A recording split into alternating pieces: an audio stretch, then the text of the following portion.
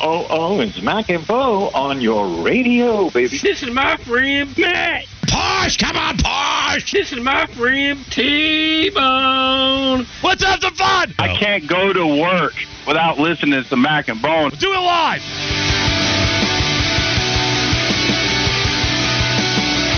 Oh, we are doing it live here on a Monday. It's the Mac and Bone Show. T-Bone here alongside Flounder. We will have Mac back in full tomorrow. I got to tell you, I love my man Mac. But, it's not bad. It's not. No. He comes back, and we're family. I love him like a brother. It's not bad to get a day where I don't have to look at him wiggling his toes at me. There's not these violent smells that come from his area. I just, not bad. I miss him. It's not the worst thing to have a little bit more class to the radio program here on this day. Yeah, certainly. I mean, it's you're averaging about one mistake per segment. So let's be honest, though. That's about my average. Yeah, it's just amplified a little bit more because I'm the conductor. I'm driving this train. I'm the choo-choo man. I think we're missing the energy though, just a little bit. I mean, not everybody can be this man. I'm a human coffee bean, baby. I make my own energy. Yeah, I mean, it's just not everybody can be like that. But yeah, no, we're holding it down for him. Hopefully, he's succeeding up there, coaching those guys up on the sideline. Yeah, come on. That's what they're hearing. That's what they're hearing right now. Yeah, that makes me want to run through a wall in more ways than one. The Charlotte Comfort Systems temperature right now, it's cold out there as Mac is trying to coach his soccer team. 35 degrees. Choose local. Choose Charlotte Comfort at charlottecomfortsystems.com. We just, criticized the pretty lame dunk contest, but I think the dunk contest pales in comparison, Flounder, to what did we witness last night? I said when the show began, it doesn't even feel right to read off a score like this, but in case you missed it, the Eastern Conference beat the Western Conference last night 211 to 186 in the highest scoring All-Star game ever. Now, in the scheme of everything, do All-Star games matter? No, but it's gotten out of hand here where they're not even putting in any sort of effort to make it competitive in any sense of form. Not that the scores can't be competitive, but it's not even a pickup game anymore, is it? No, that's the problem, right? Because, I mean, I was saying this last night when I was watching the game. I don't understand, is there no pride in winning a game? I don't know about you, but in the rare moments where I played pickup before I became fat, no matter what. When's the last time you played pickup?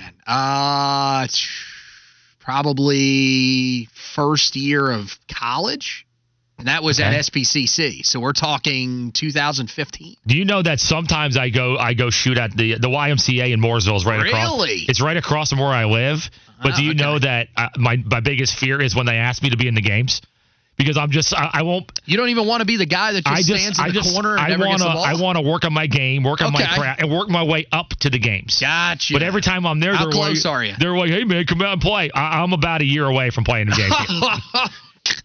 But I do think that's not bad, I guess. I tweeted it out last night, and the snarky Darren Gay tried to make fun of me. I think when you watch that game last night, I think I could score 15 points in an All-Star game. I mean, they don't defend you. That's what I'm saying. They literally let Jokic and Doncic just walk to the basket at one point. And I mean, it's not, that's a figure of speech. There was one point where Luka literally did not run. He was walking. Looked like our old boss Terry Fox walking to the rim and just laying one up. It does not make any sense. I don't know how people are entertained by this. This is my question. Is anybody actually entertained watching this anymore? No, I had to turn it off, and apparently when I turned it off, Karl-Anthony Towns scored 50 points off the bench. I don't know how he got the 50. Apparently he was just. I mean, the East had three different guys that scored over 30 points in this game. And I know it's, you could say, well, it's not. It's for kids watching all the stars. Well, all right, say it's for the children. Well, then why does this thing not really get started till right before 9 p.m.? When I was growing up, it used to be an afternoon game. It used to be on in when Magic hit the hook shot after he had to leave because of HIV. That was an all-star moment that will never be forgotten. A lot of the moments of those times were in the afternoon. Yeah, you could say, well, it's for kids back then.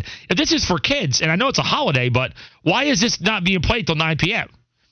Yeah, exactly. I mean, it's not for kids then. It's for older people. And who's staying awake for that last night? Nobody. Who watched the end of that thing last night? If you did, I got questions about your wife. I got to be honest. It was on, and I didn't even realize. I looked up, and I was like, oh, the game's over. I didn't even realize. Like, I tuned out after, like, the first couple of minutes because I was like, yeah, this is exactly what we thought it was going to be. So send in your thoughts on the All-Star game, 704-570-9610. Wanted to talk a little of the ACC teams. We talked a lot of Charlotte in the first hour, a lot of Wake, a lot of South. We hit on all the teams, but we kind of saved a little bit of a little more meat of UNC Duke here for this segment. Flounder, your Heels win 96-81 against Virginia Tech on Saturday. Some good. Cormac Ryan goes 4 for 7 from 3. Yes. Baycott and Davis go for 45 combined, and Harrison Ingram had a typical Harrison Ingram game, 12 points, 17 rebounds. What was your reaction in that effort, the bounce-back effort, from what you saw against Cuse during the week? I mean, look, you got to feel pretty good about it. I would say that you can't put a ton of stock into the game. Like, look, if this team goes out, turns around, and loses at Virginia in, like, blowout fashion or something, we're not going to say, well, you know, they beat Virginia Tech, so at least we got that going for us. I think it was what the team needed. It was a game at home. They pretty much, I mean, now they've got Virginia and Duke on the road, and the thing for those games is we've worried about the energy with this team at times. Neither one of those games you should have to be concerned about. I thought in this game, the energy was good early on. They got out to, you know, a nice start, which was something they hadn't been doing. And I thought, you know, for the most part, they were very efficient offensively because they went inside to Armando Baycott. I think that's the recipe, right? Until people prove they can stop you, you need to go inside to Armando. He is playing a lot better, man. His last 5-6 games, I forget which one it is, he's averaging like 19.5 per game. They made the effort to get the ball to him more, too. Sometimes they get away from that. Once they consistently, he was sealing guys off in the paint. Look at how much foul trouble did he get Virginia Tech into, man? All of them. Like every guy they rolled out there, he found a way to get them into foul trouble. So to me, like, that should be the plan. Play inside out, because you also saw this team get downhill. The guards were trying to attack the basket. That had disappeared in the last few games. And I get it. The zone is supposed to cut that off, but man, that's what you want to be encouraged about. And I thought defensively, I don't know about you, I thought they played better than the 81 points they allowed. I thought it was just with Baycott in foul trouble, it was hard to defend the way they wanted to. Yeah, it felt much like Duke, although Duke was a little bit of a closer score along the way. Never felt like the Heels were in danger. You kept waiting for them to just maybe go up 20 and just put it away completely. Never happened, but never felt the Heels were in any sort of trouble in that game. Virginia is their next game on Saturday. They're off during the week. One thing to watch in that game is Elliot Cadeau's turnovers. He's got 5 turnovers, 2 of the last 3 games against Virginia. Got to take care of that ball, man. Yes. If you turn it over 5 times against Virginia like he has done in a couple of these games, that'll spell trouble. Duke wins 76-67. Jared McCain had an absolutely just ridiculous first half. He had 25 points in the first half. They got away from him a little bit in the second half as Florida State made some adjustments, finished with 35 points, tying a Duke freshman record with Zion Williamson from 2019. I said it last week. I now believe it. Jared McCain, whether it's the rebounding, the steals, the shooting, he is Duke's best player. That doesn't mean there are not times when Roach takes over end of games or Filipowski can go off. Filipowski, to me, has been good this year. He has not been great. He can still be a major factor. I don't mean that. But Jared McCain, there was a moment in that game, Flounder, end of the game, where I said, yep, this is becoming his team. Here's what it was. Very subtle moment. End of the game, Florida State is fouling, and Duke is huddling up. Who called the huddle? McCain called the guys over. Who spoke in the huddle? And this is with Filipowski, with Roach, with Mitchell, with the veterans. Jared McCain was telling those guys the end-of-game strategy. Not to say that Roach is not a leader, but McCain has now taken over the leadership, the scoring, the rebounding. He's their best player. Now, I think you kind of have an idea of who your Tar Heels are. If they defend, if they get Baycott the ball, they're a Final Four team. Duke is 15-2 in their last 17 games, and I'm still trying to figure out where this could go. I'm not saying it's going to go bad necessarily, But are they going to run into a matchup in the second round like last year where a team is too physical? Or are they going to be a team that, because McCain is that good, because they have Roach, because they have these guys, they could make a Final Four run? You could sell me on anything happening for Duke as we approach March. I really don't have an idea still of who them. Now, they could go win the ACC tournament for all we know, and they very well may.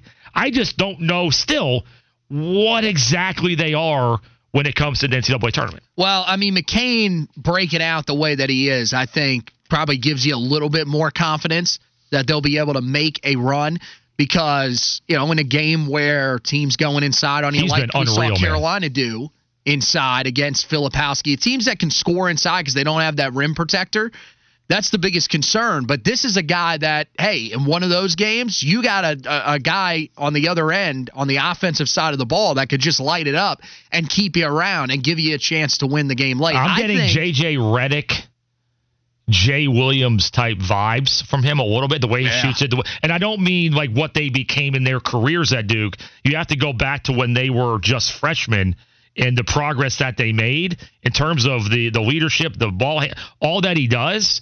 He's got the look of all. Now, does he stay around? I don't know. I don't want to talk about it right now. But he's got the look of those great players that we saw a couple decades ago. And it's needed because Tyrese Proctor, I mean, what is he going to be at this point? I mean, I know he didn't play the other day, but, I mean, they thought that he was the guy that they could count on as their leader, their guy that would control everything offensively. It feels like McCain's starting to settle into that role. And then, you look at what Jeremy Roach has become. He's fit into that role very well. And Filipowski, as you mentioned, I mean, the other day, just 8 points, but he's had moments where he can be the player that you expected him to be coming in. If you can get those three guys playing well, we talked about how important Proctor was. You need Proctor to be really good in order for you to make a run. I still think you want Proctor to be good, and it'll help you out. But I got to be honest, if Jared McCain's going to play this way, I don't know if you absolutely need it. I think that three of McCain, Roach, and Filipowski could carry you. Big four, because I throw Mark Mitchell in there as well. Yeah, that's true. And sometimes he has, I call it the shot out of a cannon halves, where it's like, Mark Mitchell's dominating. Then sometimes he doesn't always, but he's still a major factor. If you have Roach, especially end of the game where he's just a stud, if you have Roach, McCain, Flip playing at a high level, and Mark Mitchell, then you just hope that, hey, whatever you get from Proctor and Foster can help. Because Foster is a multi-year guy, and I don't know about Proctor at this point, what's going to happen there with his future, but I look at it as, you get those big four and just hope that Foster or Proctor keeps emerging in their roles. You get something out of one of those guys, because McCain has been so great that he's sort of taken away the loss of what we thought Proctor was going to be. It's the Mac and Bone Show here on a Monday. When we come back, we're going to turn our attention to the Panthers. John Ellis of One Panther Place talks about the offseason, pick 33, and his take on DK Metcalf possibly on the market. Sports Radio 92.7 WFNZ.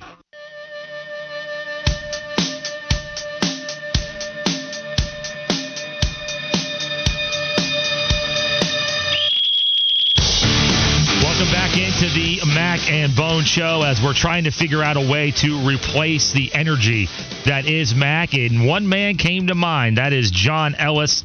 He's on Twitter or X, whatever we call it, at One Panther Place. He's the host of Game On Fox Sports Upstate. Great Panther coverage with The Roar and many other Panther platforms. John, welcome in. Congratulations. You get to replace the energy of Mac today. Oh, boy, geez, to talk about pressure.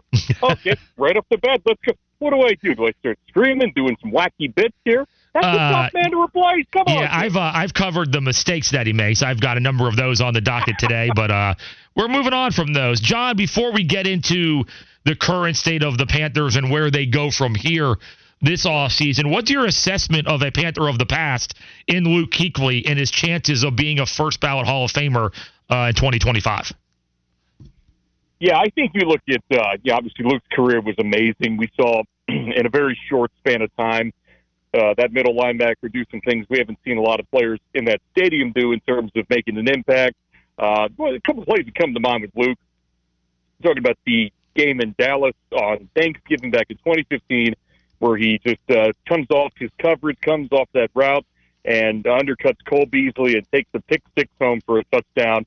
And this is the things he would do in the run game in terms of just filling the run. He and Thomas Davis together were just such a great tandem. And I think without a doubt, I mean, you look at a career like Peppers, first ballot Hall of Famer, same type of impact on and off the field here in the community for Luke Kuechly, and a guy that who knows what the numbers would have been had he chosen to play longer. Certainly respect his decision. He's still there doing it on the radio side now, but I think you look at a guy like Luke, and his absence has been felt, far and wide with this franchise, not just in terms of the locker room, but production. Guys like Frankie Louvu trying to fill that role, but most certainly first ballot to me, no doubt. Hey, John, wanted to ask you, there's some rumors going on, around DK Metcalf out in Seattle. A lot of people think he could be, in a situation kind of like A.J. Brown, Tyreek Hill, where they end up trading him despite how much success he has had. What do you think the Panthers' interest level should be in a deal for him? Because, there are some elements to it. I said earlier, a guy that would only have 2 years left on his deal, you're paying him $24 and $29 million respectively over the next 2 years. What do you think about the Panthers getting involved in that? Well, it's interesting. I hear that rumor too, and obviously you connect the dots between Dave Canales and a lot of the guys that he's brought in, and a guy like DK who worked directly with Dave there in Seattle. Certainly, DK to me still has some of that top line type of talent and separation for a guy that size, even at his age. Don't know if I'm interested if I'm Carolina in putting more draft capital on the line, even for a veteran right now. I think you've got some options in free agency. It's interesting. I don't know if they'll make that call. I think there's a lot of, even though it's a good move on the surface, you've got the whole Scott Fitterer, Seattle angle, going back to the well with we're in on every deal. Maybe we step back from that one and say, for a lot of reasons, let's be a little more modest in free agency this year. Look second, third round for maybe a receiver we can develop. But you're going to start to hear a lot of rumors like that for sure, and certainly you can connect some dots between the new head coach and that very talented receiver. That is the voice of John Ellis at One Panther Place and many other platforms with us on the Bodyworks Plus guest hotline. When we're talking about acquiring a player the magnitude of DK Metcalf, the natural name that would come up in something like that would be Brian Burns. But just in general with Brian Burns, how do you think this plays out here with him and his contract situation? Every day I go through this Brian Burns thing, Bone, and I come back to the franchise tag probably being the most likely guess that I could give right now. Yes, I think Brian really wants to be here. I just don't think he wants to be here at the number that Carolina so far has pitched out there to him. I think, good for Brian for standing his ground, and he feels his value is what it is. What that number is, I don't know, but I would suspect we're looking at somewhere around the Max Crosby range. And I think you look at his production last year, I'd probably be the first to tell you that's something that needs to improve. He plays through injuries, you play through a little pain, and you worry, as he talked about there at the end of the season, hey, at any moment, I don't have that new deal. I can snap my leg in half. Something could happen. I got to get paid. I don't think he gave minimum effort as a result, but I think what happened at the beginning of last year was a real kind of dark cloud over the team. He was a hold-in type of guy. He didn't hold out. But to start the season that way, I'm not suggesting this was the reason they started poorly, but to have your premium edge rusher not taken care of by week one, and certainly there's some high demands from Brian Burns' camp as well, that just didn't feel like it was, going to be a good situation. Credit to Burns for making it work. I think franchise tag ultimately is what's going to happen, and I think they'll try to work towards a long-term deal. But never say never. They had 2 first-rounders on the table for Brian Burns. They said no to that. So they clearly, somebody in that building really likes the guy. We'll see if that guy is still in the building now. John, when it comes to the offensive line, a lot of people have been talking this offseason, and they believe that, with Brady Christensen coming back, with Austin Corbett hopefully fully healthy this season, that maybe that was just the biggest issue with this team last year, and that they don't really need to do much along the offensive line to address it. What do you think about those thoughts? Or do you think they should be aggressive in trying to get some help at one of those spots along the offensive front? Yeah, that's a great question. I think the offensive line, in particular the interior, is a major project for this team. But I'm not suggesting they go out and spend top draft capital or top free agent dollar on this position. But there's going to have to be some real hard talks about the evaluation of Chandler Zavala. Is there going to be something more from him? We liked him coming out of NC State. But you remember, a lot of these late round picks do not pan out, and certainly had struggles last year. You look at Austin Corbett. To me, he's a keeper, but you got to stay healthy. That's 2 knee injuries within a calendar year he had, and that's a huge setback. Bozeman, I like too. I think Bozeman thrived more with Steve Wilkes here and Ben McAdoo with power scheme running, and they got away from that a little bit. Frank got a little bit exposed, I thought, and left guard obviously with Christensen. Yes, serviceable. I'm not sure if he's top line talent, and I think there's a real discussion to be had about Ekwonu. I like him at left tackle, but as one scout that was with that team evaluating Ekwonu with the rest of the scouting department, and our good friend Matt Rule was saying, hey, there was a real conversation. Hey, I found that guy. There was a real conversation, according to my buddy here, that, look, if it doesn't work out at left tackle, within a reasonable amount of time here, we kick him into left guard, we got an all-pro probably. So that's something I would keep an eye on. That leaves left tackle a void. But I think Ekwonu stays there, and I think you've got to be bigger, stronger, more physical. Randy Mueller talked about this. When they brought in Drew Brees, a little undersized, one of the first things they did, they went out and they got guys like Evans at guard. They went out and they got very good tenured guys like Jeff Fain at center back in 2006, and that was instrumental for a guy like Drew Brees. What they went through last year, injuries are going to happen. You can't have 8 starters on the left guard, 7 at right guard. It was horrible. But even so, your backups need to be a little more prepared and ready to go. And the scheme. I think Dave Canales will mask a lot of that. I thought last year's staff, I came in with high hopes. It was the worst I've ever seen in terms of insulating your quarterback with offensive line play. So I think coaching will help, development will help, continuity will help. They've got to get a little better on the inside. John Ellis with us on the Bodyworks Plus guest hotline. You mentioned Ickey there in your answer. We had a topic late last week on the pressure, who's under the most pressure for the players next season. And it turns out that the 3 guys we were thinking of, Ickey, Horn, and Bryce Young, are the last 3 first-round draft choices for the Panthers. When you look at those 3 players, who do you have the most faith in going forward for this franchise? Horn, Ickey, or Bryce? Yeah, I'm going to say Bryce at this point. And I still have faith in each of those guys to have a certain role with this team moving forward. You look at the history of first-round picks in general, even top 10 picks, and it's a mixed bag, guys. It is a crapshoot. These things happen. We get so caught up in evaluating the player, we forget his destination, and the surroundings thereof can impact their development.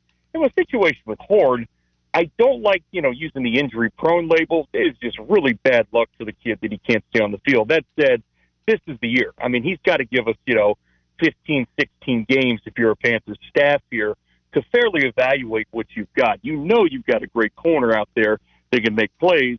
But if we get into a situation again where you're looking at maybe 7, 8 starts and the rest of the season you're on the shelf, that becomes very problematic. And I'll say this, Ickey, to me, he's a better left guard than left tackle. I think they've got to really consider that, but I'm not at a point now where I'm ready to write him off. And you mentioned J.C. Horn. There's 2 position groups right now that I feel are just fundamentally important for them to get extremely solidified. Number 1 would be the interior offensive line, and number 2 is corner. Because I don't know what their plans are for Dante Jackson. I like the guy, but I think it's a new staff. They might be moving in a different direction, although Evero's back. He only had 1 year with him. Henderson's on the way out, I'm sure. And at that point, you listen to this stat. This will get you. So last year, Derek Brown had 1 interception. That tied for second on the team with the rest of the cornerback group, all of them. Only 1 other corner had a pick. So you had Von Bell had 2 of them, I think.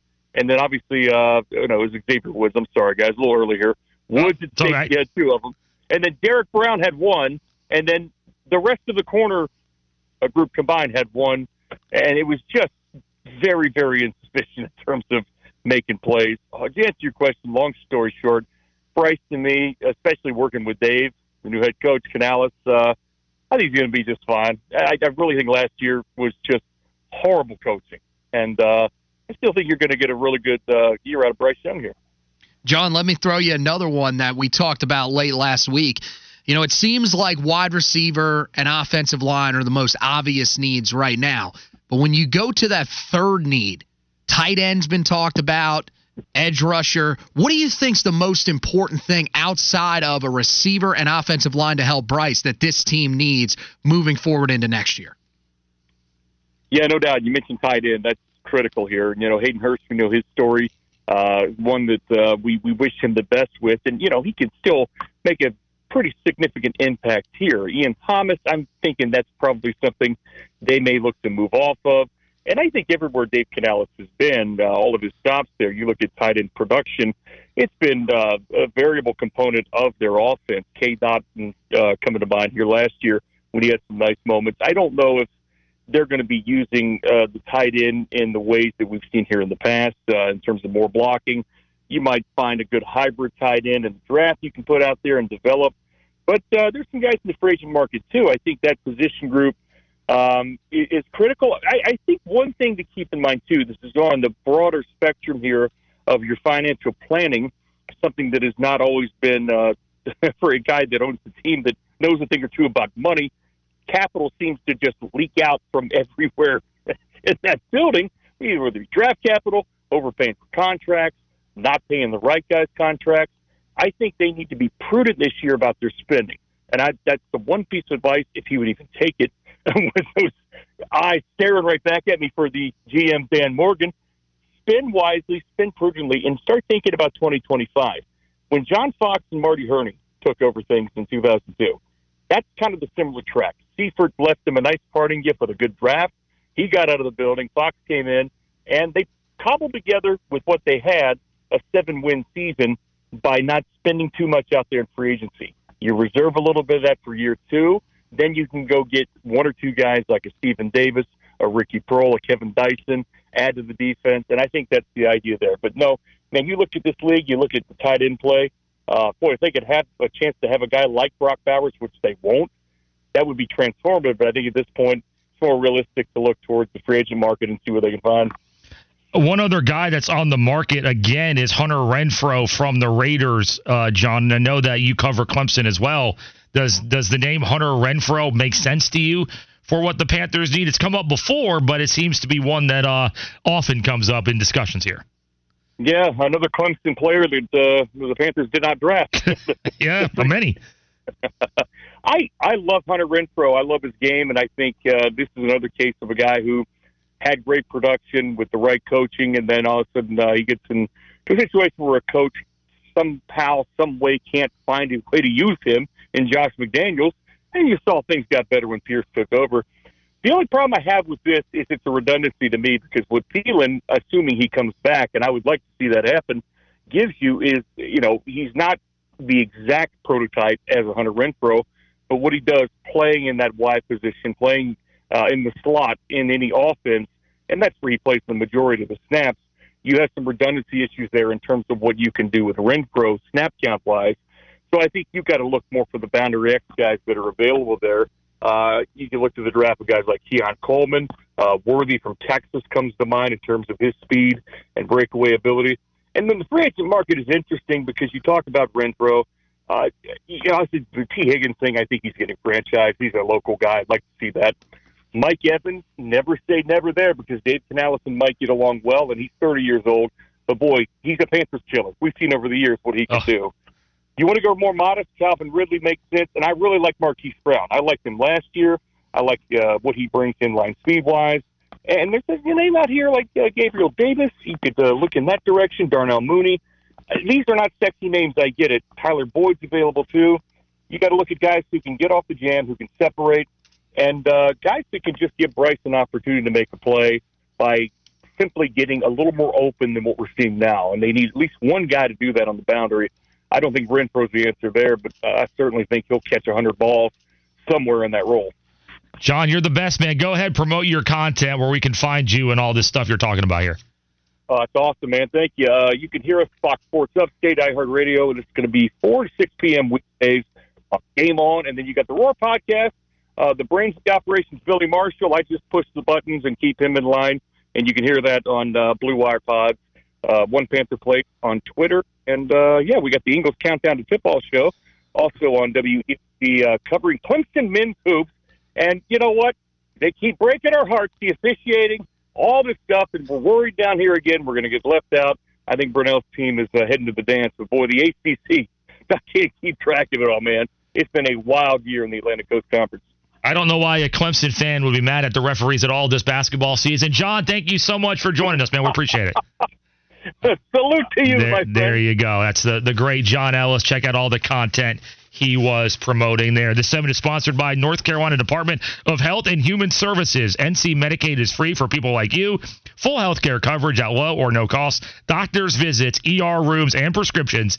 See if you qualify at medicaid.nc.gov. When we come back, the dunk contest didn't wow us this weekend. But we're going to talk about and ask the audience, what are your favorite dunks ever? Dunk contests, in-game, something you saw along the way in your everyday life. The only caveat is one dunk is banned. That we won't talk about. Sports Radio, 92.7 WFNZ.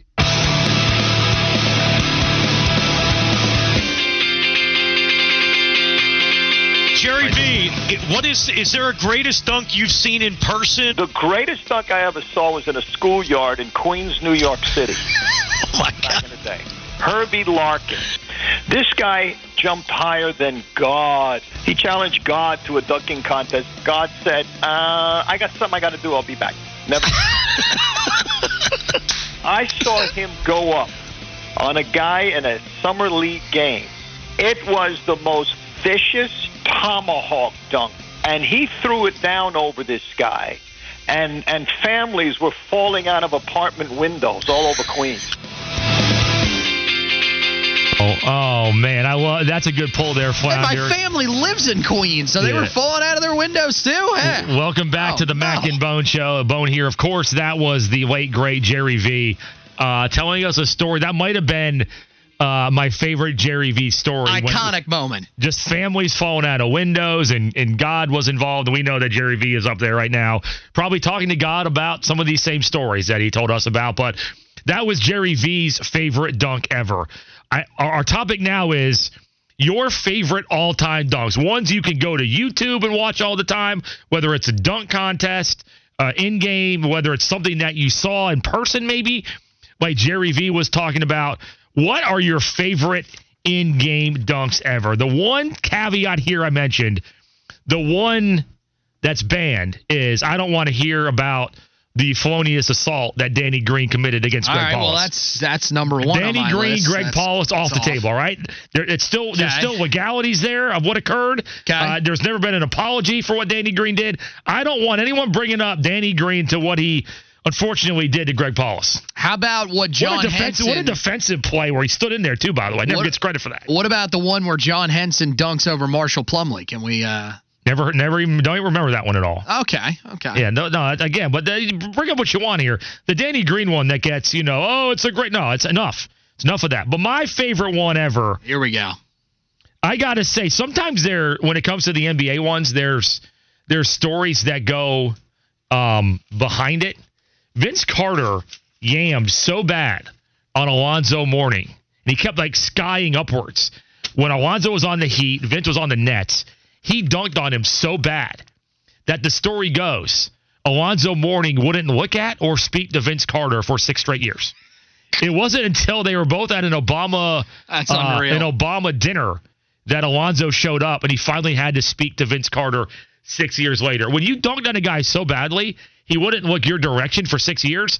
I think that right there is the list of all-time dunks on the list. It's got to be. It's got to be up there. That story is just unbelievable. And by the way, that story I told comes from Vince Carter. That's not down the line. That comes from Vince Carter himself. That Alonzo Mourning was so hurt by that dunk their friendship ended. And it's the thing is it's not shocking because unfortunately we've heard similar stories about Alonzo. Outside of that, I mean, there's so many that you could pick from Vince. I mean, even going back to his days at Carolina, I mean, he had one dunk off an inbound against Duke that was unbelievable. He had another one off an inbound against Clemson that many people will remember as well. I mean, they were just the best, I think, in-game and potentially dunk contest dunker as well. I mean, what was the one that he did in the dunk contest? What did they call it? Like the honey dip or something like that, where he puts his elbow inside the rim and just hangs there? That one was crazy. My favorite NBA dunk of all time, and now, again, it's just watching off of highlights because I was not alive for this. Sean Kemp's dunk over Alston Lister is... Alton Lister, yeah. That is one of the greatest dunks ever. I mean, just ferocious, and then points at him with both fingers as he's going back down the floor. Holy crap, that is an unbelievable one. I think Sean Kemp is the best in-game dunker ever. Really? Yes. With the ferocity. Now, he didn't do it forever. He had about a 5-year run there when he was really yamming on people. That one right there, there's a backstory to that, too. That was a playoff game. And they got into a dust-up the game before, and Sean Kemp's revenge was that dunk. That's why he pointed at him. Because he told him he was going to get him. Yeah, so that makes it even worse that he knew it was coming. Oh, that's in. How about John Starks versus the Bulls? Oh, man. Jordan obviously had some, too. But when John Starks does a little reverse baseline move and he gets Michael Jordan, I watched that one live as a kid. That's one of my highlights. That's one of my all-time favorites. We're getting a lot of Jerry Stackhouse versus Duke when. Oh, that's a great one. Where Dickie V goes nuts. Remember that one? Oh, he's jamming. That's an all-time Dick Vitale call. Send in your 704-570-9610 on the WFNZ FanDuel text line. I know Colin Hogger's out there screaming right now about Tom Chambers versus Mark Jackson. Tom Chambers as a son, Mark Jackson as a Nick. When I say Tom Chambers like elevated like he was on a rocket ship and he kept going higher and higher, I think that's where Mark Jackson coined the term "Mama, there goes that man again," because we've never seen a guy. I don't know if Tom Chambers ever came back down again from that dunk. He was skying so high and just put it right on top of Mark Jackson. Yeah, it's definitely one you would not expect for sure. And of course it happens against the Knicks, Boney. I mean, there are so many great ones, but yeah, I mean, just a full posterize of Mark Jackson. That one was definitely unbelievable. The thing is I'm trying to remember like ones here recently. I mean, LeBron's dunk over the Celtics in the playoffs during the he caught Jason Terry, right? Remember he caught a body, right? And Jason Terry, I think, retired after that. But we got a couple more here. Grant Hill had an incredible one in the game in the NCAA tournament in the finals against, I believe that was the Michigan one, where he caught the ball on the lob, where that wasn't necessarily on somebody, but that was one of those, like, how did he catch that? Keep sending them in here. Kevin Johnson had one in 1994, as Sirloin Hater points out, against Hakeem Olajuwon in his prime. Kevin Johnson, a 6'1 guard, just absolutely, I mean, that's up there. That was one watching live. You're like, what? No one really got Dream that much back then, and a guard got him. Yeah, no, that's, I mean, those are the types of dunking over some of these all-time great blockers, I think is definitely one of them. How about the one, this comes in from a 704 number. We definitely should have brought this one up for Vince Carter. The dunk with Team USA over the 7-foot big man. For I think it was France that he dunked over? Yeah, for a Nick draft pick. There's a theme here. Frederick Weiss got jumped over. Also, remember Blake Griffin when he threw it down on New York Nick Timofey Mozgov? Remember that one where he like threw it in the hoop? There's a lot of Knicks that got dunked on here. I've noticed that. It is a common theme, isn't it, Boney? Unfortunately, it was the Kansas finals with Grant Hill, not Michigan. Yeah, there you go. Yep. So that's the James remaining point. I forgot which one it was. I mean, just so many people saying Danny Green. I mean, we get it, all right? You said it. If one person said it, they all said it. Can you get your people to come down here, please? By the way, one that's not being talked about, if you want to go dunk contest, the under both legs with over the mascot when people were still not doing it a ton. Aaron Gordon's dunk in that dunk contest back in 2016. Amazing. Some more coming in here. I know Colin talks about this one a lot. Baron Davis had one over Andre Karolinko was that one here? I forget who he dunked on, the one that was at the Hive in the early 2000s here. That I forget, was it over Garnett maybe? It was Karolinko, I believe. People go nuts over that one. How about this one? A New York Knick got dunked on. Remember, this one isn't all. This is a good point here by, I'm trying to remember here, 704 pointed out. Scottie Pippen got Patrick Ewing real bad. Really, really bad, where he dunked on him. And then shoved him. Yeah. And then stood over top of him. And that's his own Dream Team teammate. That was a bad one. Remember? Shocking that Scottie Pippen would hate somebody, though, by the way. That's stunning. It was over Kevin Garnett at the Hive. Thank you, Colin. Another Knick got dunked. How many Knicks got dunked on? Remember this one where Shaq was backing down Chris Dudley when he was a Laker, and he bodied him up, and then he dunked on him, pulled up on the rim, and then he shoved Chris Dudley down to the ground, and Dudley got mad, and he tried to throw the ball at the back of Shaq's head. Oh, yeah. That was a rough one. What an iconic. Those are the best ones, man. When you get somebody so pissed because of how bad you dunked over them and they throw the ball. That one was up there. Another one that came to mind, Boney, I tracked it down. J.R. Smith's dunk with the Nuggets back in 2010 over Gary Neal, where he flies into him. Gary Neal's about midway in the lane and just slams the ball over him. I mean, J.R. Smith, one of the less talked about great dunkers in the game. Yeah, the Baron Davis ones, remember there was two. There was the one as a Hornet versus KG. Then there was the one as a Warrior versus Karolinko in that playoff series. Yes. That's the one. That's the confusion we had there. Remember there was a player, you may not remember, Deron Washington, played for Virginia Tech. He got Greg Paulus once, too. And there was also one I'll never forget. Jimmy Dykes called the game, and I'll never forget the call that he had. He said, we don't – it's one of the goofiest calls I'll never forget. I forget who he did it against. It might have been Paulus. When he said, we just need to get some peanut butter because we already got the jam in here. It was like 20 years ago, and it's still in my head when I think of Jimmy Dykes. Oh, that's iconic. I mean, that's right up Jimmy Dykes' lane right there. Last one here, Tyler Hansbrough over 7'7" Kenny George was an iconic one. That was one, too, where it was like he climbed the mountain, right? Where he kept, like, ascending higher on that. Yeah, Yeah.